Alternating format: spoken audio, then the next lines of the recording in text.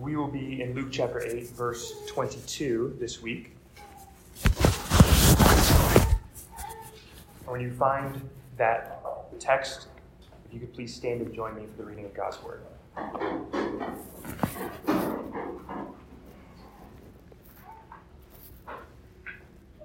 Luke chapter 8 and verse 22 says, "One day he got into a boat with his disciples, and he said to them, 'Let's go across to the other side of the lake.' So they sent out. And as they sailed, he fell asleep. And a windstorm came down on the lake, and they were filling with water, and they were in danger. And they went and woke him, saying, 'Master, Master, we are perishing.'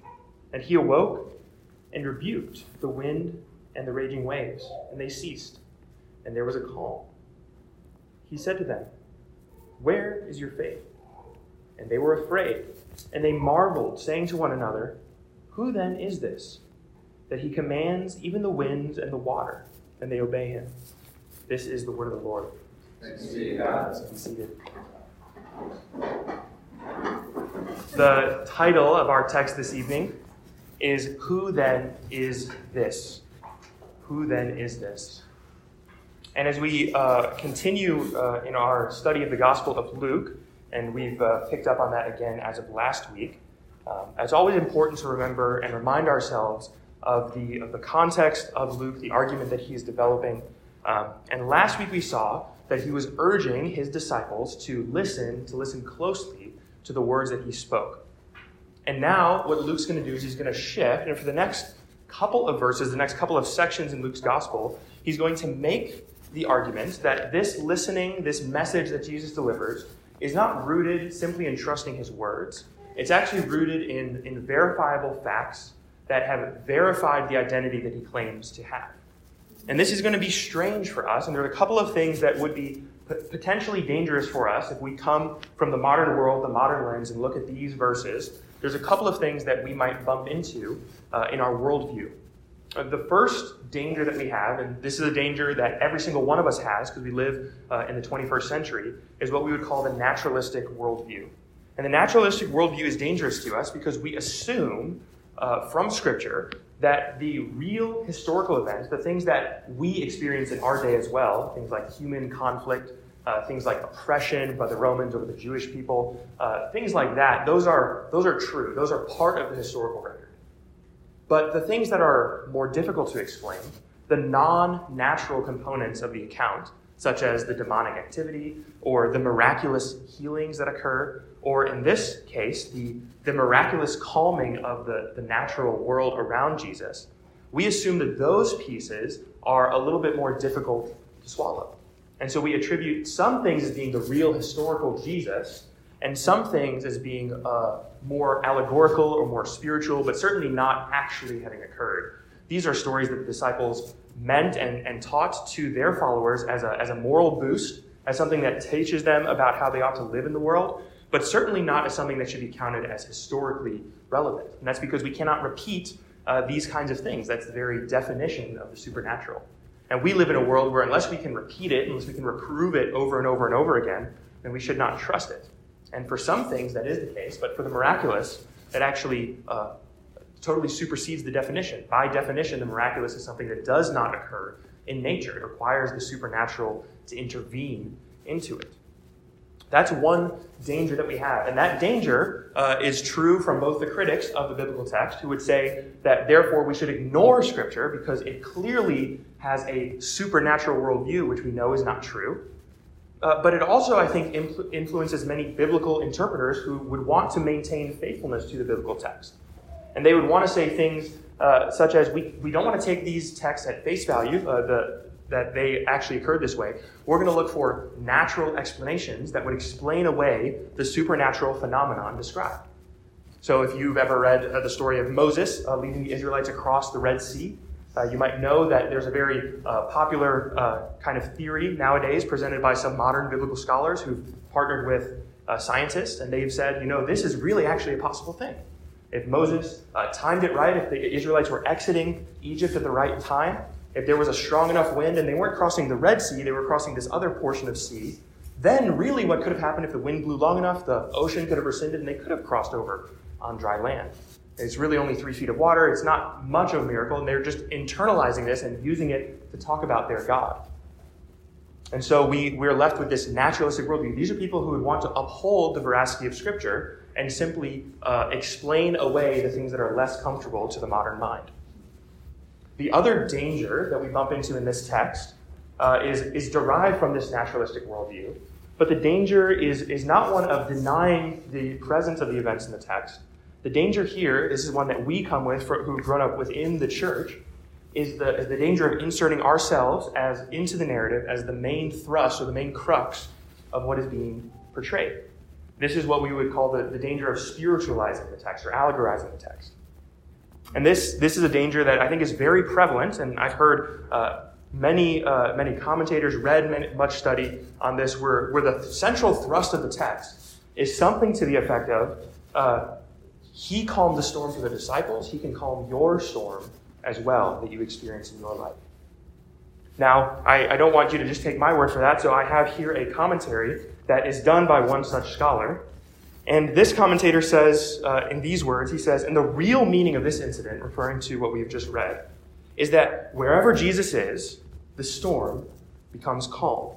And of course, he's not talking about a tempest, something that actually raged in the water. He's talking about the storms of temptation that we might experience, or the storms of passion, the thrusts of passion and lust and temptation that we might experience, or the storms of sorrow that afflict us, the relational conflict that we endure in this life. That's really what this text is getting after. And so that's, I think, a real danger, because if that's all that this text means, and that's what we use to interpret this text, then by the time we get to the resurrection, we're left with nothing except that when Jesus resurrects from the dead, that's a supernatural phenomenon. That does not happen. We know that.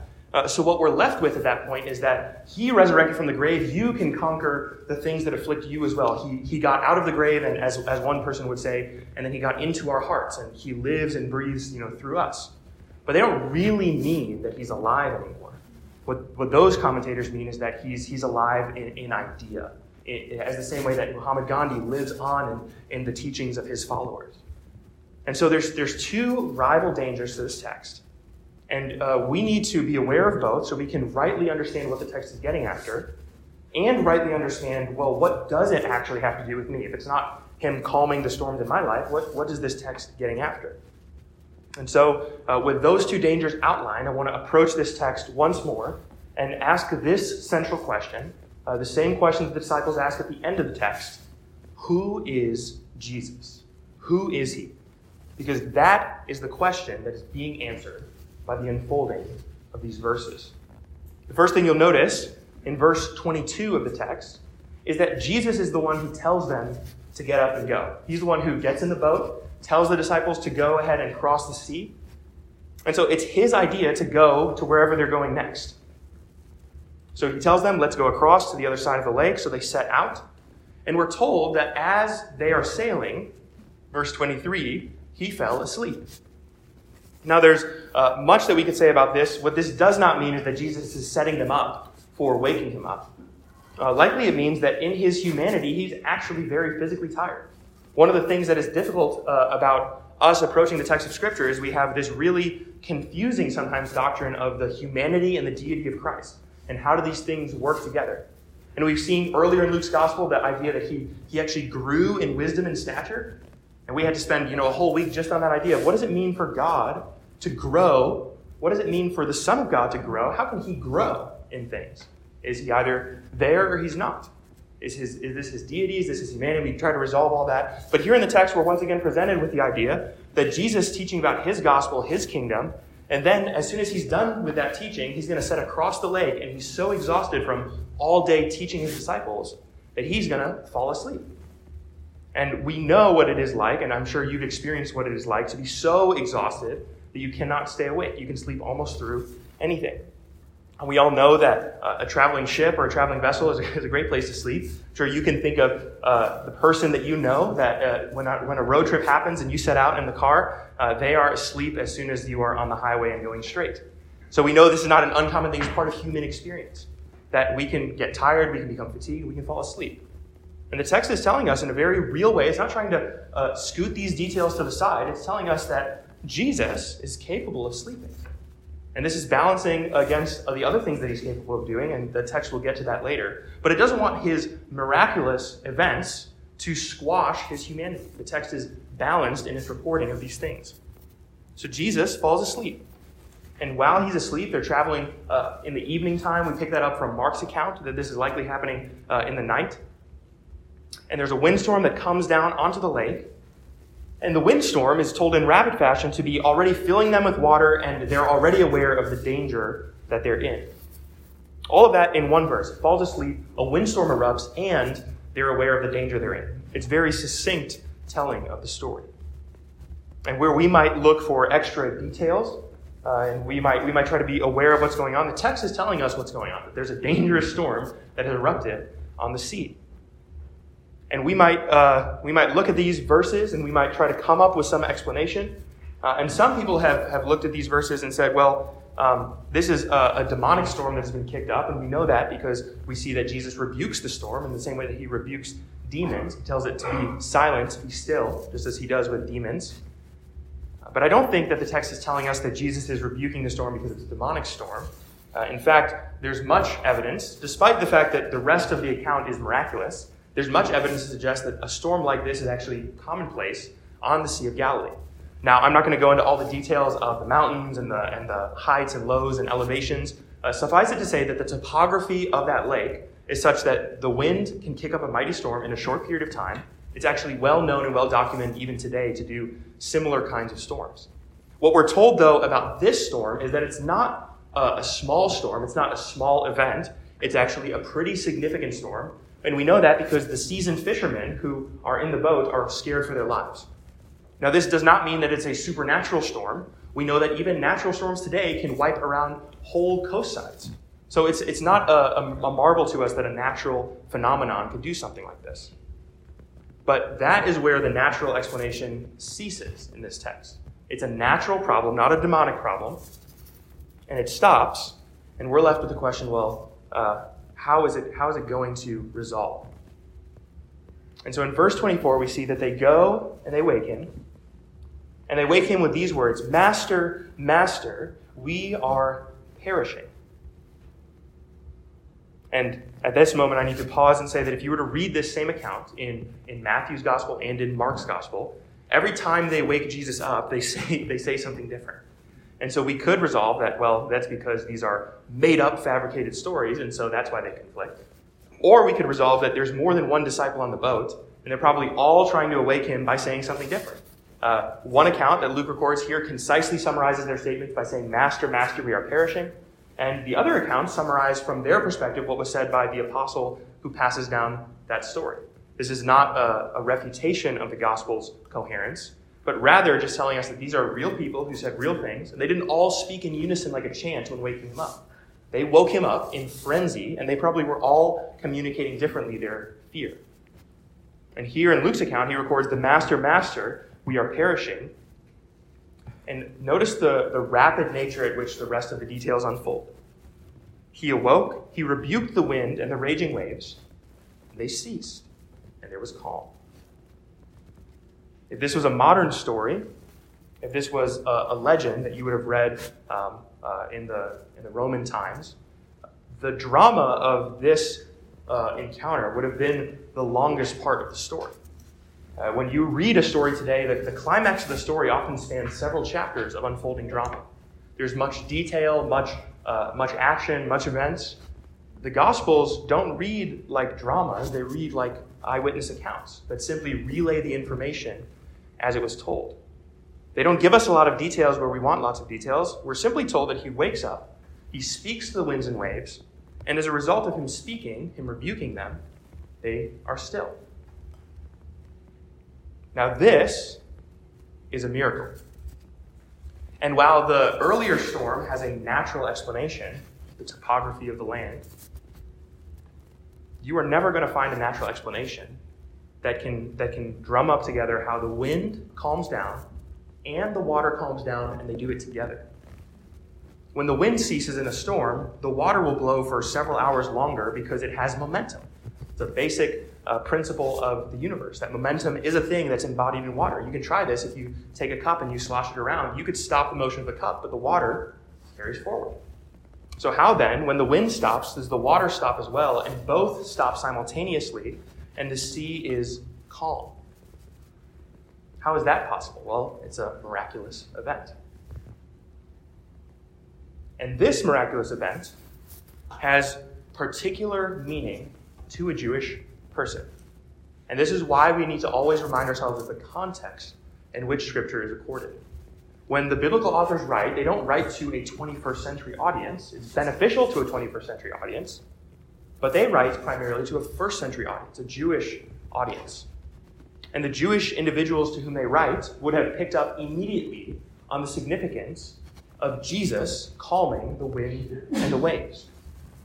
Because in Jewish theology, the only deity who can do something like this is Yahweh. And you don't need to take my word for it 100%. There's many Old Testament references to this idea, and I want to spell out these references a little bit.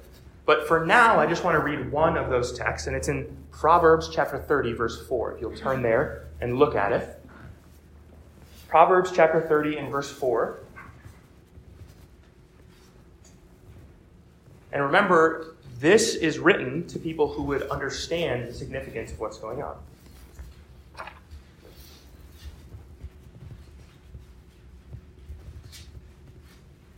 Proverbs chapter 30, verse 4 reads like this. It's a question and answer format. Who has ascended to heaven and come down? Who has gathered the wind in his fists? Who has wrapped up the waters in a garment? Who has established all the ends of the earth? What is his name and what is his son's name? Surely you know. Now, the reason the author of Proverbs writes this is because to a Jewish person, the answer to all of these questions is obvious. He says, surely you know, in conclusion to all these questions. It's Yahweh. He's the only one who can do these things. Yahweh has ascended to heaven and come down. Yahweh has gathered the wind in his fist. We're told that in Job as well. Yahweh has wrapped the waters up in a garment. He is in full control of creation, and he's established all the ends of the earth. There's only one person in Jewish theology that does that. Now, that's very different from the theologies of the Romans, who have many different gods for different natural phenomena. But for a Jewish person, this is only attributable to one deity.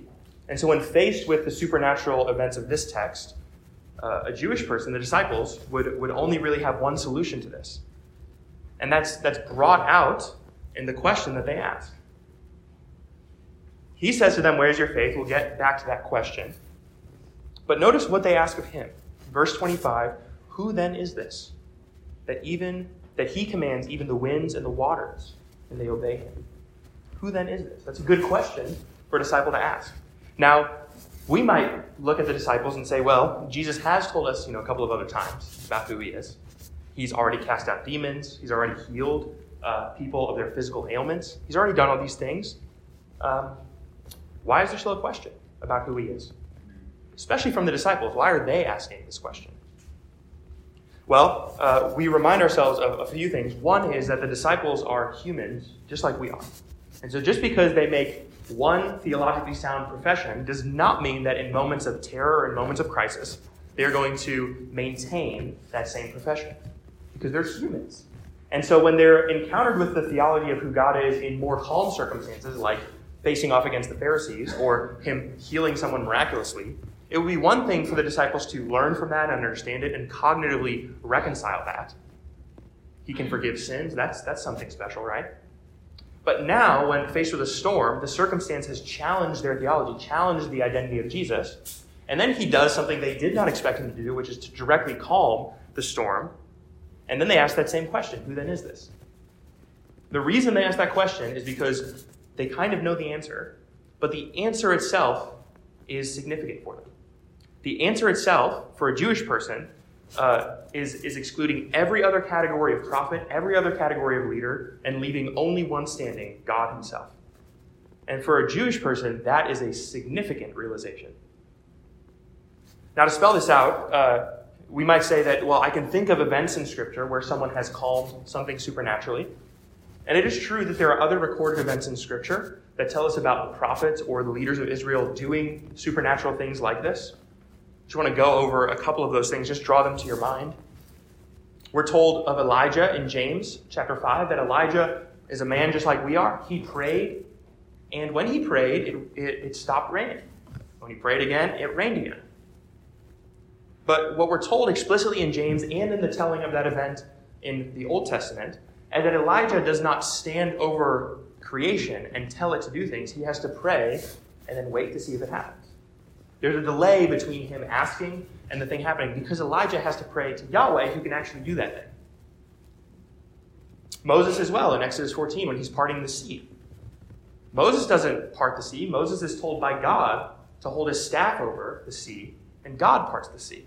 It's made explicit in the text that it's not Moses who's doing this. The power is Yahweh's.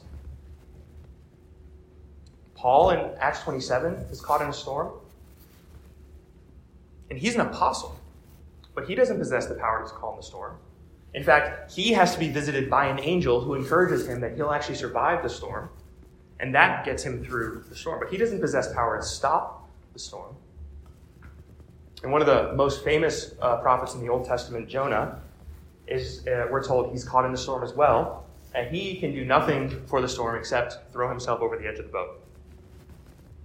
And so there's no prophets who can do these kinds of things. Not directly, not in this kind of way. And this text in Luke does not try to tell us that Jesus prayed to God and then God resolved the winds and the waves. It personifies Jesus as having the power of God. Not through prayer, not through personhood, as though he is an ambassador for God in this world. Right now we're told that Jesus commands the winds and the waves in the same way that God in the Jewish theology commands the winds and the wave, and indeed all of creation. And that is a striking realization. That's a level higher than demonic exorcism. That's a level higher than healing the sick and the lame. That's a level higher than claiming to forgive sins. This is a really high level of power. And the disciples get that because they ask the question, who is this? We might, on initial reading, not be so aware of all these implications, but that's why we're taking time to draw this out. When they ask that question, it's because there's only one person categorically in their minds who it could be. But that answer is a fear-inducing and awe-inducing answer. Notice they're afraid and they marvel when they ask that question. Because the answer, which is obvious to them, is also an answer that is frightening and awe-inducing. And that's strange, because in other places in the text of Luke even, we've had Peter be afraid because he might be in the presence of an ambassador for God, a holy man. The other time that Jesus does a natural miracle over the fish in the lake, he calls the fish into the nets.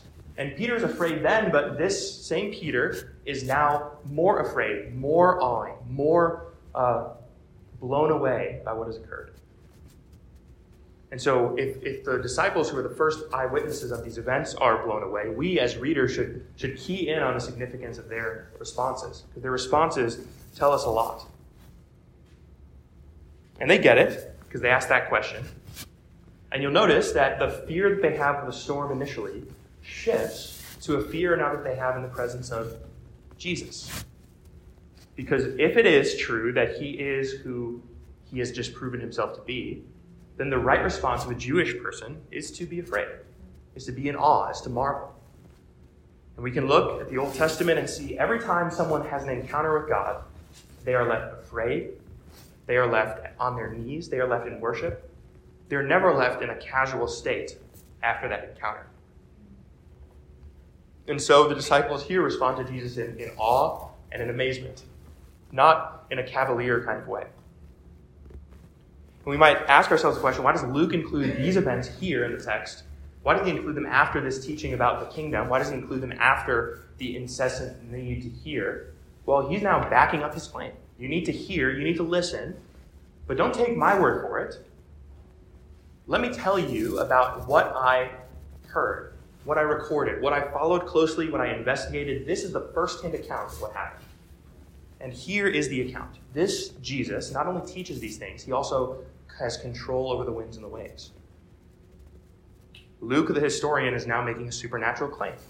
And our naturalistic worldview impedes into it. We're more comfortable with the teaching. We're more comfortable with their fruit, live a good life, those kinds of things.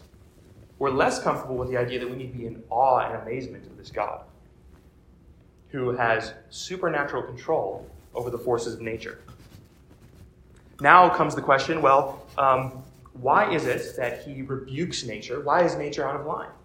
The scripture answers this. In the fall, in Genesis, we're told that nature gets out of order as a result of the fall. That when Christ comes into this world, he doesn't just come to redeem humanity to himself, he comes to redeem all of creation back to himself. And in creation is created perfect, but creation is something that is broken as a result of sin entering the world. So when Jesus calms the storm, he's the same God who can calm creation. He's the same God who from the beginning created this thing and has autonomy over it. So he is the miraculous God.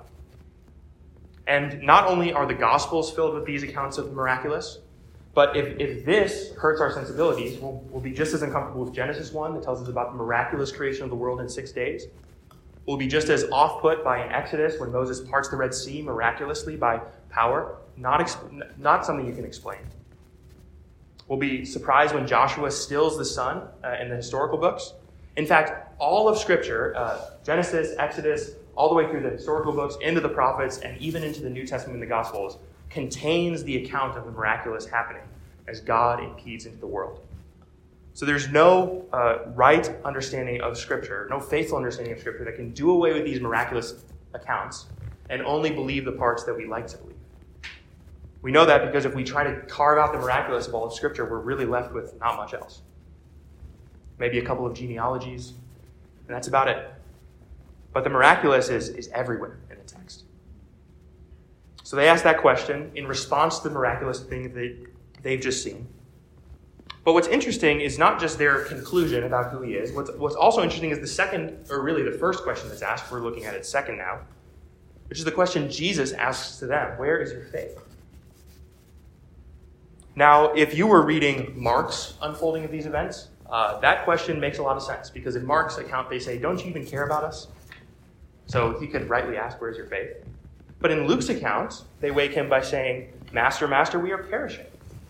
And so it seems to me that the disciples did something appropriate in approaching Jesus with their fear. And so his question is a puzzling one. It's a perplexing question. Because, he seems to expect them to have a different kind of faith, a different expression of faith than the one that they actually went to him with. And I don't know if that perplexes you very much. It perplexed me a ton this week. When I was thinking about this question, why does Jesus ask them about the content or the quality of their faith? Because before he asked that question, to me it seems as though they've done everything in accordance to how they should do it. They were afraid of their circumstances. They took it to Jesus. He dealt with their circumstances. But then I'm reminded of the fact, one is that when Jesus says it, it has to be true. And that's a good hermeneutic to have in place. But the other thing is that what Jesus is saying about their faith is not a wholesale condemnation of them approaching him. So there must be something in the way in which they approached him that signified a lack of faith. Now, what could that be? Using his question about their faith, we can look back at what they say. In Luke's account, he records, I think an evidence of their doubt, which is the active tense statement, we are perishing. It's not a problem that they were afraid of the storm. It's not a problem that they awake Jesus. It's not a problem that they cry out to him in duress. It's a problem that they just simply inform him, we are perishing. They have an active, almost resignation to the circumstance. I think in that is their lack of faith. Now we might say, well, the disciples don't have any precedent before them to know that Jesus is going to calm a storm. To them, he's a teacher. To them, he's a prophet. Right now, he's not totally sealed up on the deity. He's still teaching them all these things. But faith is never a blind faith. Faith in Scripture is never something that we just close our eyes and put our rationality aside and we jump into faith. That's never something Scripture asks us to do. In fact, Scripture makes a very reasonable and succinct case for why faith is a very right and simple thing. That doesn't mean that faith is something that comes naturally to us, but Scripture just tells us it's not an irrational thing to have faith. And we sometimes see the modern world, if you're growing up, when I grew up, the kind of common juxtaposition was there's a difference between reason and science and evidence, and there's a difference between that and faith. Faith is of a different quality, a different substance. But in Scripture, faith is something that always has precedent before it. Faith is never something that the Jewish people are called to if they don't have a reason to have faith. Faith is not something Scripture asks of us if we have no reason or basis for that faith. That would be to close our eyes, to close our reason, and to jump blindly into the abyss. That's not the kind of faith we're supposed to have. Scripture tells us that the faith that we ought to have in Jesus, the faith we ought to have in Yahweh, is faith that has precedent before it. Now, for the Jewish people, you can think about their first encounter with God post-Exodus is not him simply asking them to follow him, but he first leads them out of captivity through a series of supernatural events, and then calls them into the desert and says, "Follow me and obey my commandments." He first shows them who he is, gives them a grounding and a foundation of his character, and then asks of them to trust in him, that he will oversee them, that he will protect them, and they need to follow his laws. Same thing with Adam and Eve in the garden. When God creates the world, he creates Adam, and then he supernaturally, out of Adam, creates Eve, and all this goodness, and then he asks of Adam obedience. It's not an unprecedented faith. It has a reasonable, logical follow. Same thing here in the Gospels. Jesus does not simply lead them into a storm as the first of his events. If you remember, he first teaches them about himself, and he's done a couple of what we would say are lower tier kind of miracles. The healing of someone from a physical ailment, the bringing a fish to them when they didn't have any. He's already done some miracles that give them precedent for the fact that he might actually have something worth believing in. And he's simply taking them further and further out onto that trust. It's not a blind faith, it has precedent. But it is faith because it does require a certain deal of trust in the current situation that what preceded is still in effect. It's the kind of faith that failed them when he was being crucified because they scatter, they run away. Not because there's no precedent for him having control. In fact, he teaches them several times that he's totally in control of that situation. But nevertheless, their faith fails them. Not because he is expecting a blind leap of faith, but simply because they lacked faith. He's given them plenty of precedent, they just lack faith. So here then the question is, well, what kind of faith is Jesus going to expect of his disciples? What would an appropriate response in the storm have looked like if they had faith?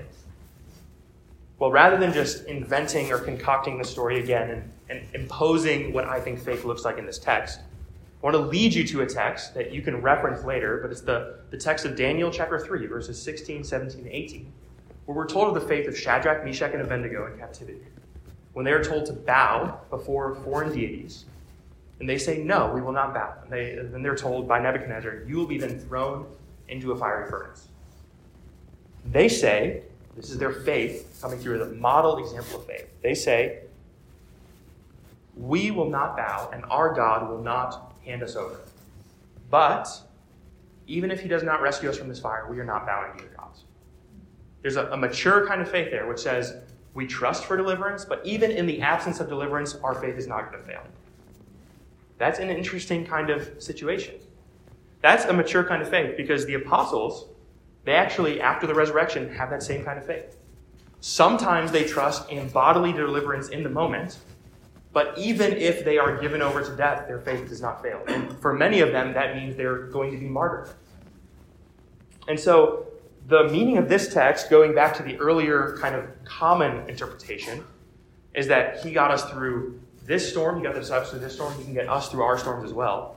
That's not the teaching of the text, because if that is the teaching, if that is the promise, this promise fails. Because this is a storm the disciples are led through, but most of them are murdered. Most of them are brutally killed.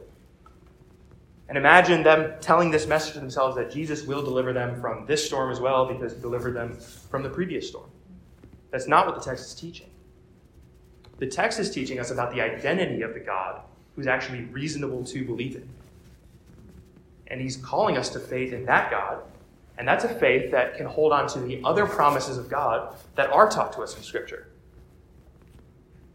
which is that in the storm, it's okay because you're with Jesus. Jesus is sovereign over the circumstance. He's sovereign in the suffering. He's sovereign in the position. And that doesn't mean that he's going to rescue you from every situation. He's going to deliver you from every felt circumstantial need. But what it does mean is he's still God. His identity has not moved. And so that's a faith that works. If you're being delivered, you can attribute that to God and his deliverance and his sovereignty. And if you die of a terminal disease that you were suffering from, God is still sovereign. God is still in control. A simple faith, a smaller faith, would demand of God a solution to the problem in order for faith to be had. That's the problem with the disciples' faith, is they demand resolution, they demand salvation before they're willing to put their trust in him. And so we need to learn from that by the teaching of this text. Jesus is not teaching that he's going to get us through every single storm. What he is teaching, though, is that he is sovereign over the storm, because it's in his identity, it's in his character. That the suffering of this storm, the complete chaos, the seeming randomness, is not beyond the scope of his control. And that's an identity marker of Jesus. It's his identity. He is Yahweh in sovereign control over all things. It's not as though he's in a power struggle with nature and a power struggle with Satan and a power struggle with the demons. Every account in Scripture tells us that he is the clear victor in all of these things. But that does not mean that in every situation he is resolved to deliver his people. Sometimes, for his purposes, he actually permits them to pass through the suffering, through the trial, through the pain, even unto death, as many of the apostles experienced. Even unto death, as many of the early church experienced. That persecution that they faced is not something that deterred their faith. Rather, it's something that forced them to ask the question, do we really believe in the identity of Jesus? The circumstance here, the storm, caused the disciples to wrestle with the question of who is Jesus. And a mature faith latches onto that as the understanding of the text. His identity is what the text is teaching us. It's teaching us that he is God, he is Yahweh. And if that is true, then whatever the circumstance, for a Jewish person, no problem. I'm with Yahweh. I can be in the wilderness. I can be facing temptation. I can be in the pit of suffering. I can be told I'm going to be thrown into a furnace. I can hold on to faith for deliverance, but even if I'm not delivered, it does not cause my faith to fail. So for us, that's a very relevant thing. We're not disciples, we're not Jewish, but this is the God, not of the Jewish people alone, but also the Savior and Redeemer of all the world. Which means that salvation by his grace extends beyond the Jewish nation, beyond the disciples, into the Gentile nations, of which we are a part. And that identity of Jesus is true also for the Gentiles. You read through Isaiah, the promise of redemption is not just for the Jewish people, but the Egyptians get to partake in it. The Philistines get to partake in it. There's many nations that get to partake in his redemption. And because we stand downstream of that, knowing his character, his identity, and seeing that helps us to hold on to that truth in the midst of whatever circumstance, trial, and suffering we might face. The things in our life that cause us to have fear, the storms that we experience, are not things that are small inconveniences. But there are significant things of suffering that we experience in this life. We might experience deep financial hardship. And that might cause us to have fear, to have doubts, to question God's goodness. And when that happens, the question of faith is, well, are you going to trust on the precedent of who God's character is, who he's revealed himself to be, or not? Is the circumstance going to drum up in you a fear that supersedes your fear of God? Or is the fear of God going to maintain its right position? And you're going to trust in him despite that circumstance. This might be true of sufferings of health, of which we are terrified in the 21st century. Suffering terminal illness, painful chronic illness. Those things can cause real, serious doubt to creep into our minds about the identity and the goodness of God. And you'll notice that those circumstances ought to drum up these questions for us, but a mature faith not only recognizes the question of identity, but it actually can respond to it appropriately. No. Scripture has told me who Jesus is. I have precedent for believing in him. We might have significant relational strength in this life. We're actually promised in Scripture that we will experience relational strife, not only in our relationship to Jesus, but simply because the world is broken. And that can cause real significant doubt about our identity, our security, our place in this world. And when that suffering and circumstance tests our faith, we're not promised that we will be delivered from it, it'll be happy sunshine in this lifetime. But we are promised that Jesus is still who he is. And that he is with us in that circumstance, with us in that situation. Not always to deliver us from the situation, but sometimes to be with us while we suffer in those circumstances. A mature faith will recognize that there's no circumstance in this world that can shift our confidence away from God. That's why you'll notice the teaching of this text that the disciples are afraid of the circumstance, and then after seeing who Jesus is, what he can do, they're afraid of him. It's not really that Jesus calms the storm, he just instills fear in the disciples that's beyond the fear of their circumstance. And not an undue fear, because God is holy. That's a real good theology by the disciples. They are afraid of the holy God. And it's a fear that's deeper than the fear of the circumstance, because the circumstance of unholiness that humans experience is a deeper, more profound, and a more common, in fact, it's a universal experience that we have in our humanity. Some of us might not experience crisis of health in this lifetime. We might not experience financial crises. We might not experience relational crises. But the crisis of our unholiness in the presence of a holy God is a universal experience in the human condition. And you notice that in this text, that is the ultimate marveling of the disciples. The recognition of the holy God in their presence causes fear and awe and inspires within them a kind of reverence. Not a kind of cavalier reverence, but a real reverence for Jesus. And this is an interesting idea because I mentioned earlier the promises that we would believe in, but we don't want to have small promises that aren't promised to us in Scripture, like he'll deliver us from every storm. But we are told of real promises that we have in Scripture, which is that if all who believe in Christ Jesus will be saved. That's a real promise we have in Scripture. That's an assured promise, also rooted in his identity. And so we don't want to shortchange promises that aren't really there, but we also don't want to ignore the promises that we are, in fact, given. God is for us, who can be against us? There's nothing that can separate us from the love of God. If we are faithless, he remains faithful. Real promises that Scripture assures us of. Not the least of which is the fact that if we die in this lifetime and our bodies fail, fear not. For we are assured by him through his resurrection that he will give us a new body, because he is the first fruits of all those who will be resurrected.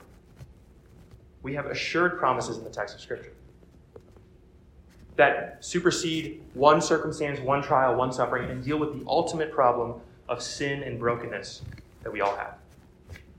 And that's not just a spiritualizing of the text. That's the true problem the disciples have. Their problem ultimately is not a storm that they're caught in. That challenges Jesus' identity for them. But their ultimate problem is the fact that they are rebels against God.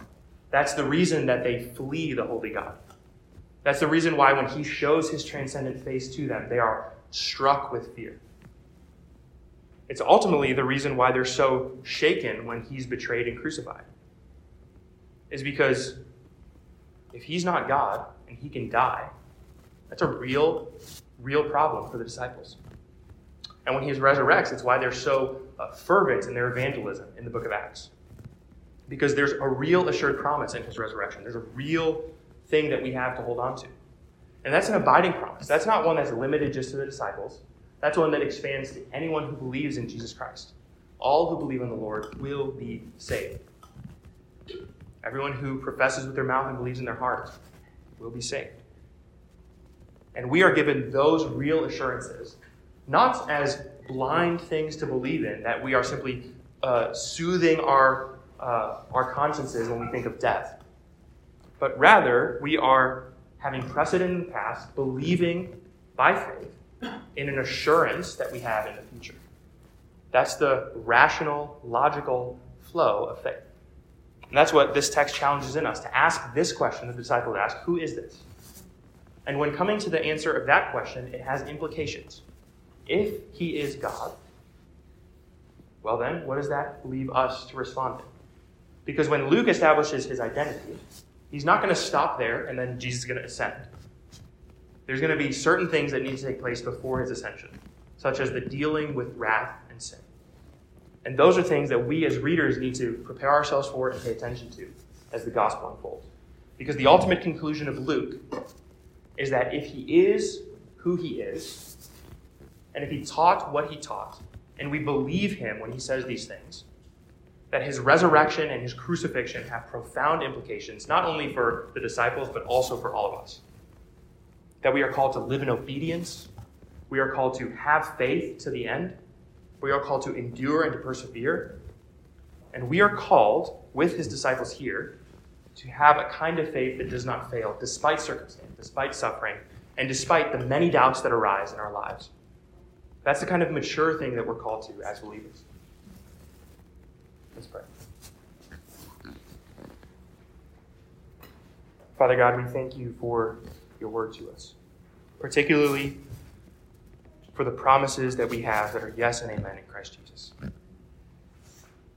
We are sure, by the encouragement of the Holy Spirit, by the assurance of your resurrection, and by the plain recorded events in your word, that we have a hope beyond the grave. We have a hope beyond this life. A hope that will not fail, will not be torn from us, but one that we can believe in and hope in and have faith will be realized one day. Lord, we pray now for our weak faith, our failing faith that often struggles to hold on with any kind of consistency to these promises. Lord, would you be gracious to us? Would you be gentle with your people? Teach us, guide us, correct us. And by your grace, would you give us faith to believe? That we may hold on to your promises. That we may be once again renewed in spirit to believe on your Son. And that we may live our lives in accordance with all that is taught in your word. Lord, we ask and we pray these things in your holy name. Amen.